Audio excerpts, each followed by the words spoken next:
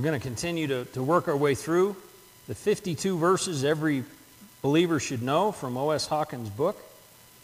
We're going to be in Jeremiah today. One of my favorite prophets. Jeremiah is known as the weeping prophet. And he's known that way because he weeps a lot. He is upset a lot. Frankly, God told him that at the very beginning.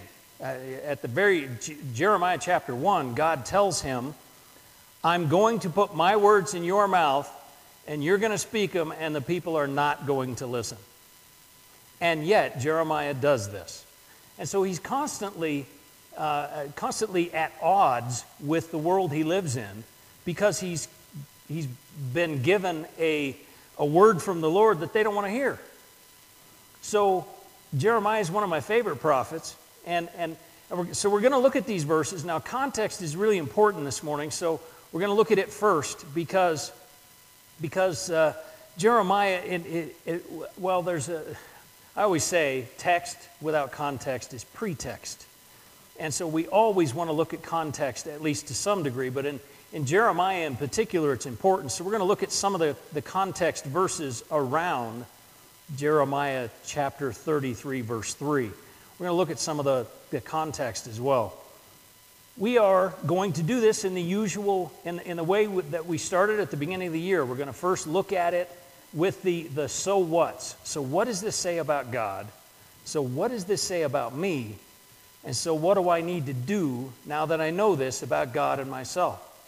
Then we're going to look at it at verse 33, phrase by phrase. And then we're going to look for, I started telling you, every verse, every section of Scripture has both a comfort and a challenge. We're going to look for the comfort and we're going to look for the challenge. So we're going to do this in our study tips way. So we're first going to read Jeremiah 33, verses 2 and 3. It is up here behind me. The Lord who made the earth, the Lord who forms it to establish it, the Lord is his name, says this, call to me and I will answer you and tell you great and incomprehensible things you do not know. So let's look at context first. As I said, Jeremiah is the weeping prophet, and Jeremiah was told right in the first chapter that God is going to give him a message. He's going to put his words in Jeremiah's mouth. Jeremiah is going to speak them, and the people are not going to listen. Jeremiah knows this right up front, and so he's courageous, if nothing else, right? Because perhaps for some of us, if God said that in chapter 1, then it's pretty well over in chapter 2. But Jeremiah goes on for several chapters, so Jeremiah does what God says he needs to do. Now, in chapter 33, Jeremiah is in prison. He's in prison because he said what God told him to say, and the king didn't like it. So he's in prison when he says this. So what we have in the context here is Jeremiah's in prison for saying what God told him to say, and now God is going to tell him what comes next. God's going to say what comes next.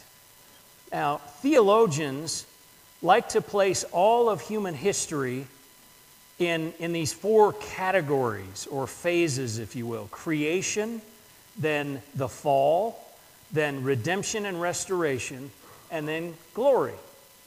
And we actually can see all four of these in this section of Scripture. We can see in verse 2, he starts with creation. Then as you look through down to about verse 16 or so, you see all of these phases or all of these parts of human history all taking place. So we'll kind of look for those as we go along. Now, just past verse 3, verses 4 and 5 are about judgment. The people have walked away from God. And so verses 4 and 5 are about judgment. And then we have the promises again. We have the promise in verse 3, and then we have two more promises in verses 6 through 8, which will be up here. Yet I will certainly bring health and healing to it, and will indeed heal them.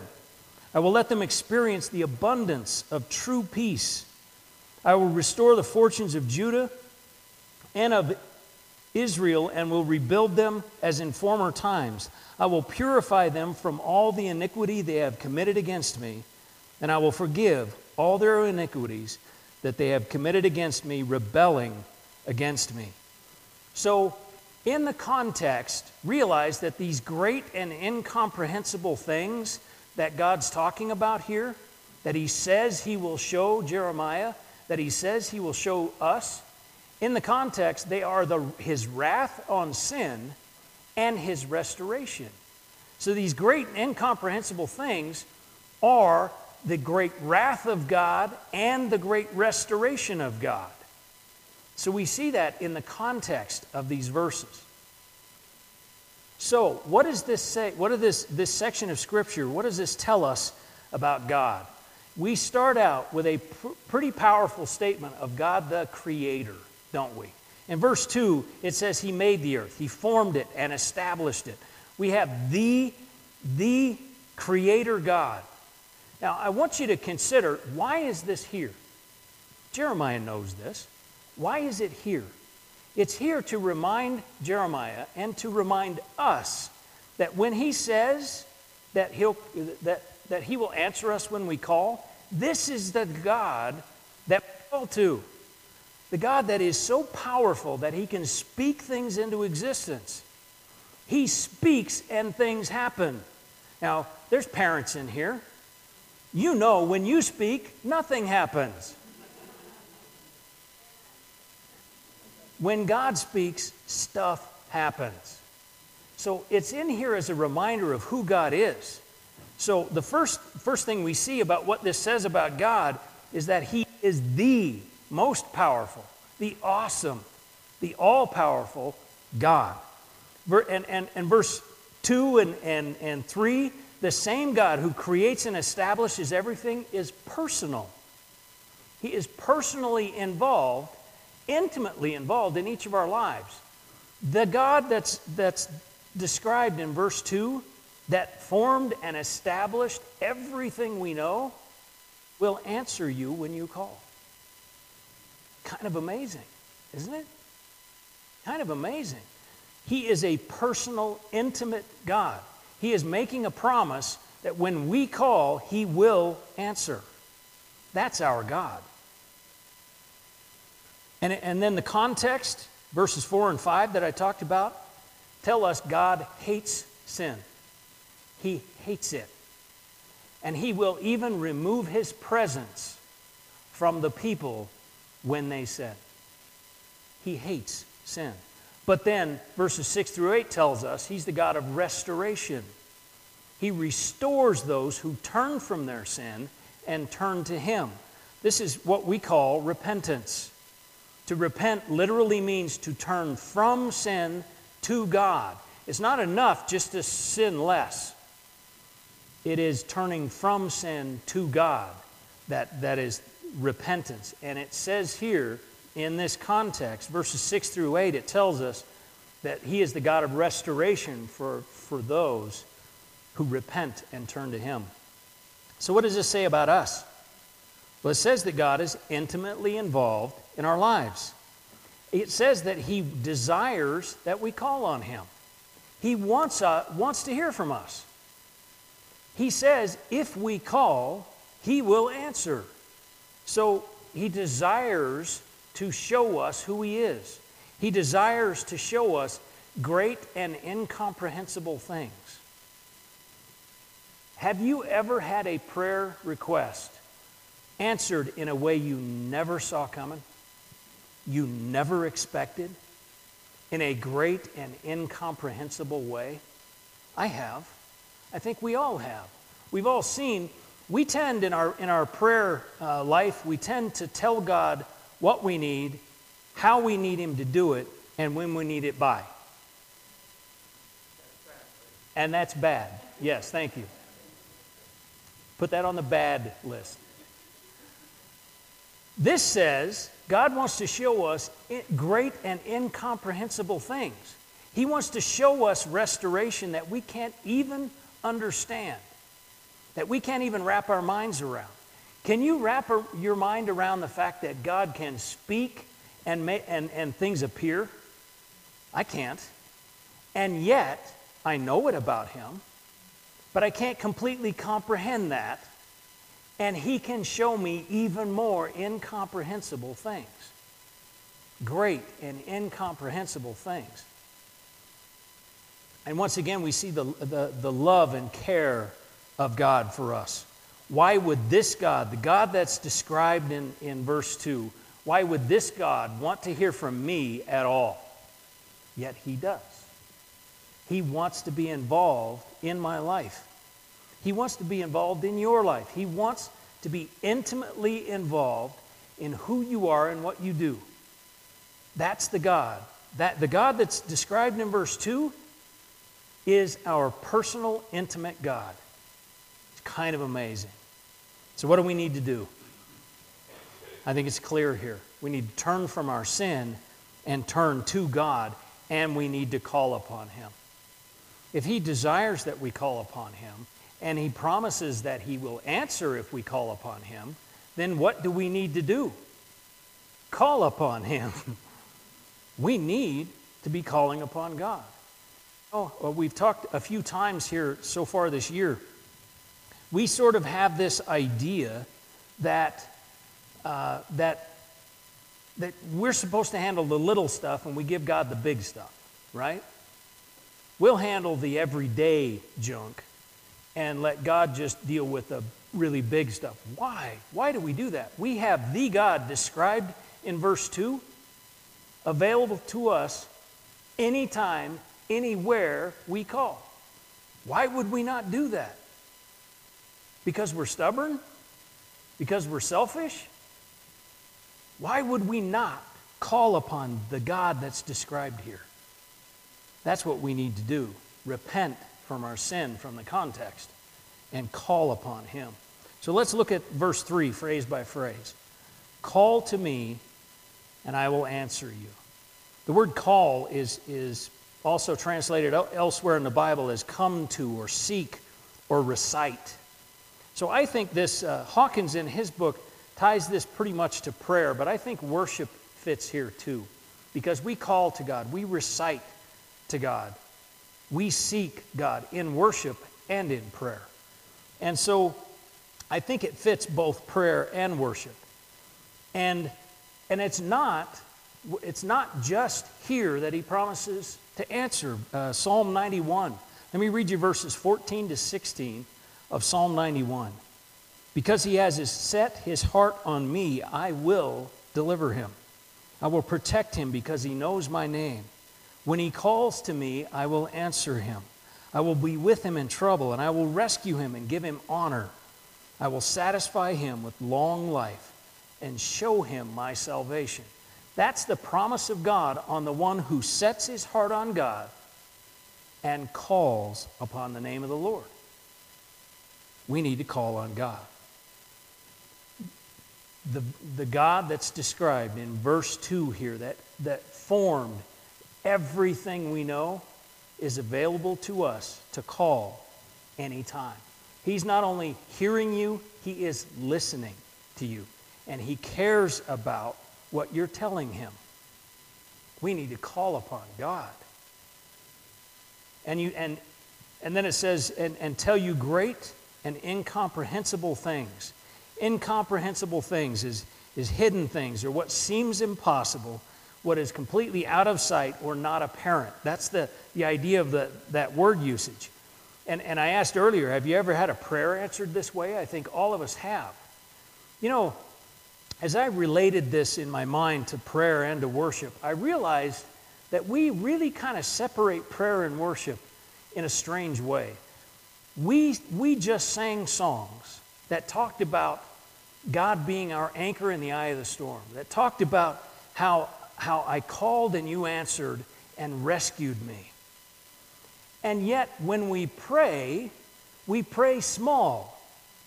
We pray like, oh, please, God, could you, when we have just sang how much God can do. Why do we not pray what God can do? Why don't we pray as big as we worship? Do you know what I mean? Why are we not praying in the same ideas that we worship in? We worship talking about the faithfulness of God and talking about the power of God. Our God is greater and stronger. He's the healer. And then we meekly pray that God might heal somebody. We just sang, He's the healer. So pray healing. Pray strength. Pray as big as we worship. I think we miss out because we don't pray as big as we worship. What God has for us is immeasurably better than anything we can possibly imagine. It's great and incomprehensible. It's completely hidden out of sight. It is something we can't even imagine, and He can do it. And He will do it if we call upon Him. He promises it here. He promises if we call, He will answer and show us great and incomprehensible things. What He has for us is immeasurably better than anything we could imagine. Why are we not calling upon God? Let's pray as big as we worship. And then the last phrase, things that you have not known. Known is more literally revealed. There is more to God than we possibly know. We know what God has revealed about Himself according to Scripture in His Word and in nature. In the earth around us, we see God. And in His Word, we hear from God. But that doesn't mean that's all there is to God. God is much greater than that. God is much more incomprehensible than that. We can continue to know God more when we call upon Him, because there's more to Him to know. He has not revealed everything about Himself. He has revealed enough for us to respond in faith. So there is more to God than what we can possibly imagine. So when we call upon Him, we can hear great and incomprehensible things about who He is.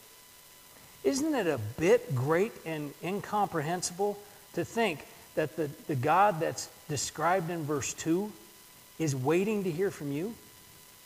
Isn't that great and incomprehensible? I think it is. Because He formed everything we know. Everything I see, everything I don't see, everything I can learn about, every bit of wisdom I could ever get, He has, and yet there's more to Him than that. There's more to Him that I don't know, more to Him that He can still reveal to me.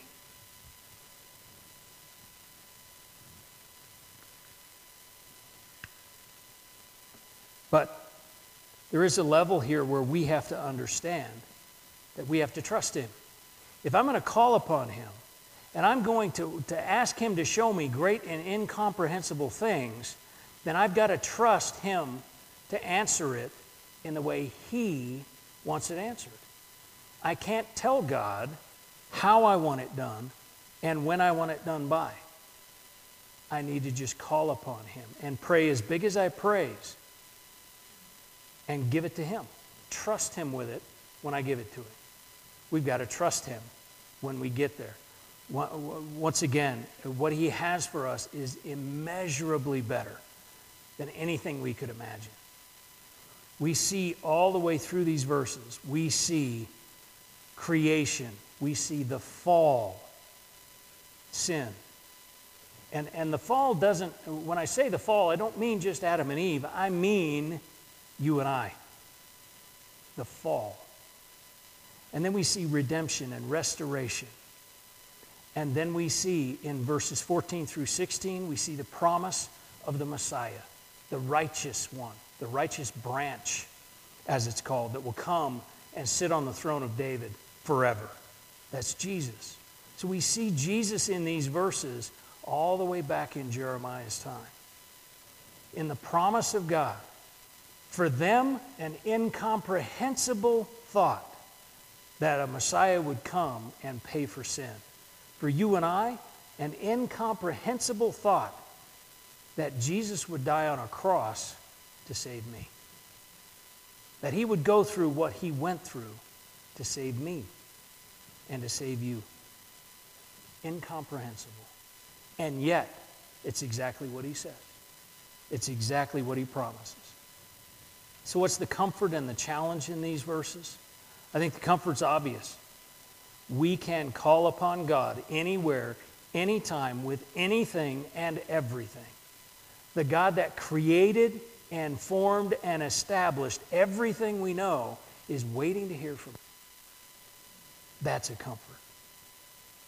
And the challenge is from the context, we need to repent of our sin because he will remove his presence from sin. So we need to repent of our sin. And we need to trust him when we call upon him. We need to trust that he'll do it in the right way, not in our way. Yes, I said your way's wrong. Our way is wrong. We need to trust that he will answer it in the way it needs to be answered.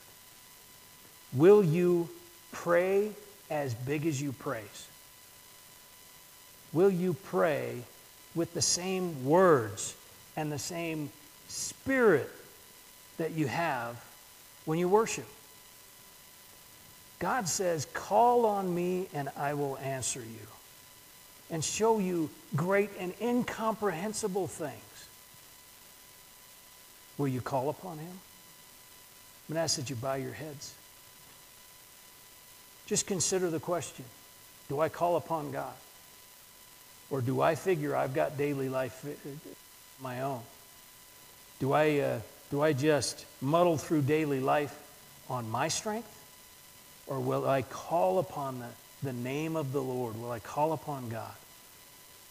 Maybe this morning you need to call upon God for the first time. Maybe this morning you understand, you've seen that sin separates you from God. And so you need to repent of your sin and trust that Jesus died on the cross to save you. Maybe you need to take that step this morning. It's as simple as a prayer, and you can follow along with me in your own words. And say, God, I know that I have sin in my life. I've done things wrong. I've said things wrong. I've thought things wrong. And I know that the Bible calls that sin. And I know that sin separates me from you. And so I call upon you, trusting that Jesus died for my sin, paying the price I owe. And I call upon you, show me great and incomprehensible things. Show me your salvation. If you prayed that prayer for the first time this morning, you need to let somebody know. Come and let me know. Elbow your neighbor. Come and talk to somebody as we go into the fellowship time. Let them know that you took this step of faith today. Maybe this morning you know Christ. But as you look back over the week or the last 2 weeks or the last month, it's been about living in your strength. Will you make the commitment to call upon God? Because he will answer you and show you great and incomprehensible things.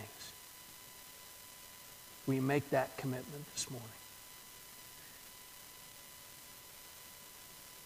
Father, we thank you for this, your word. We thank you, Father, for the tremendous privilege that it is to call upon you and to be answered. It's amazing that you even would care, much less listen and show us great and incomprehensible things. We thank you.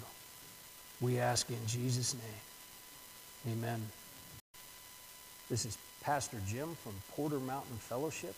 I want to thank you for listening to our podcast. These are sermons from our 10:30 a.m. service on Sundays. If you're in the neighborhood, stop by. We're on the corner of Porter Mountain Road and Commerce Drive in beautiful Lakeside, Arizona.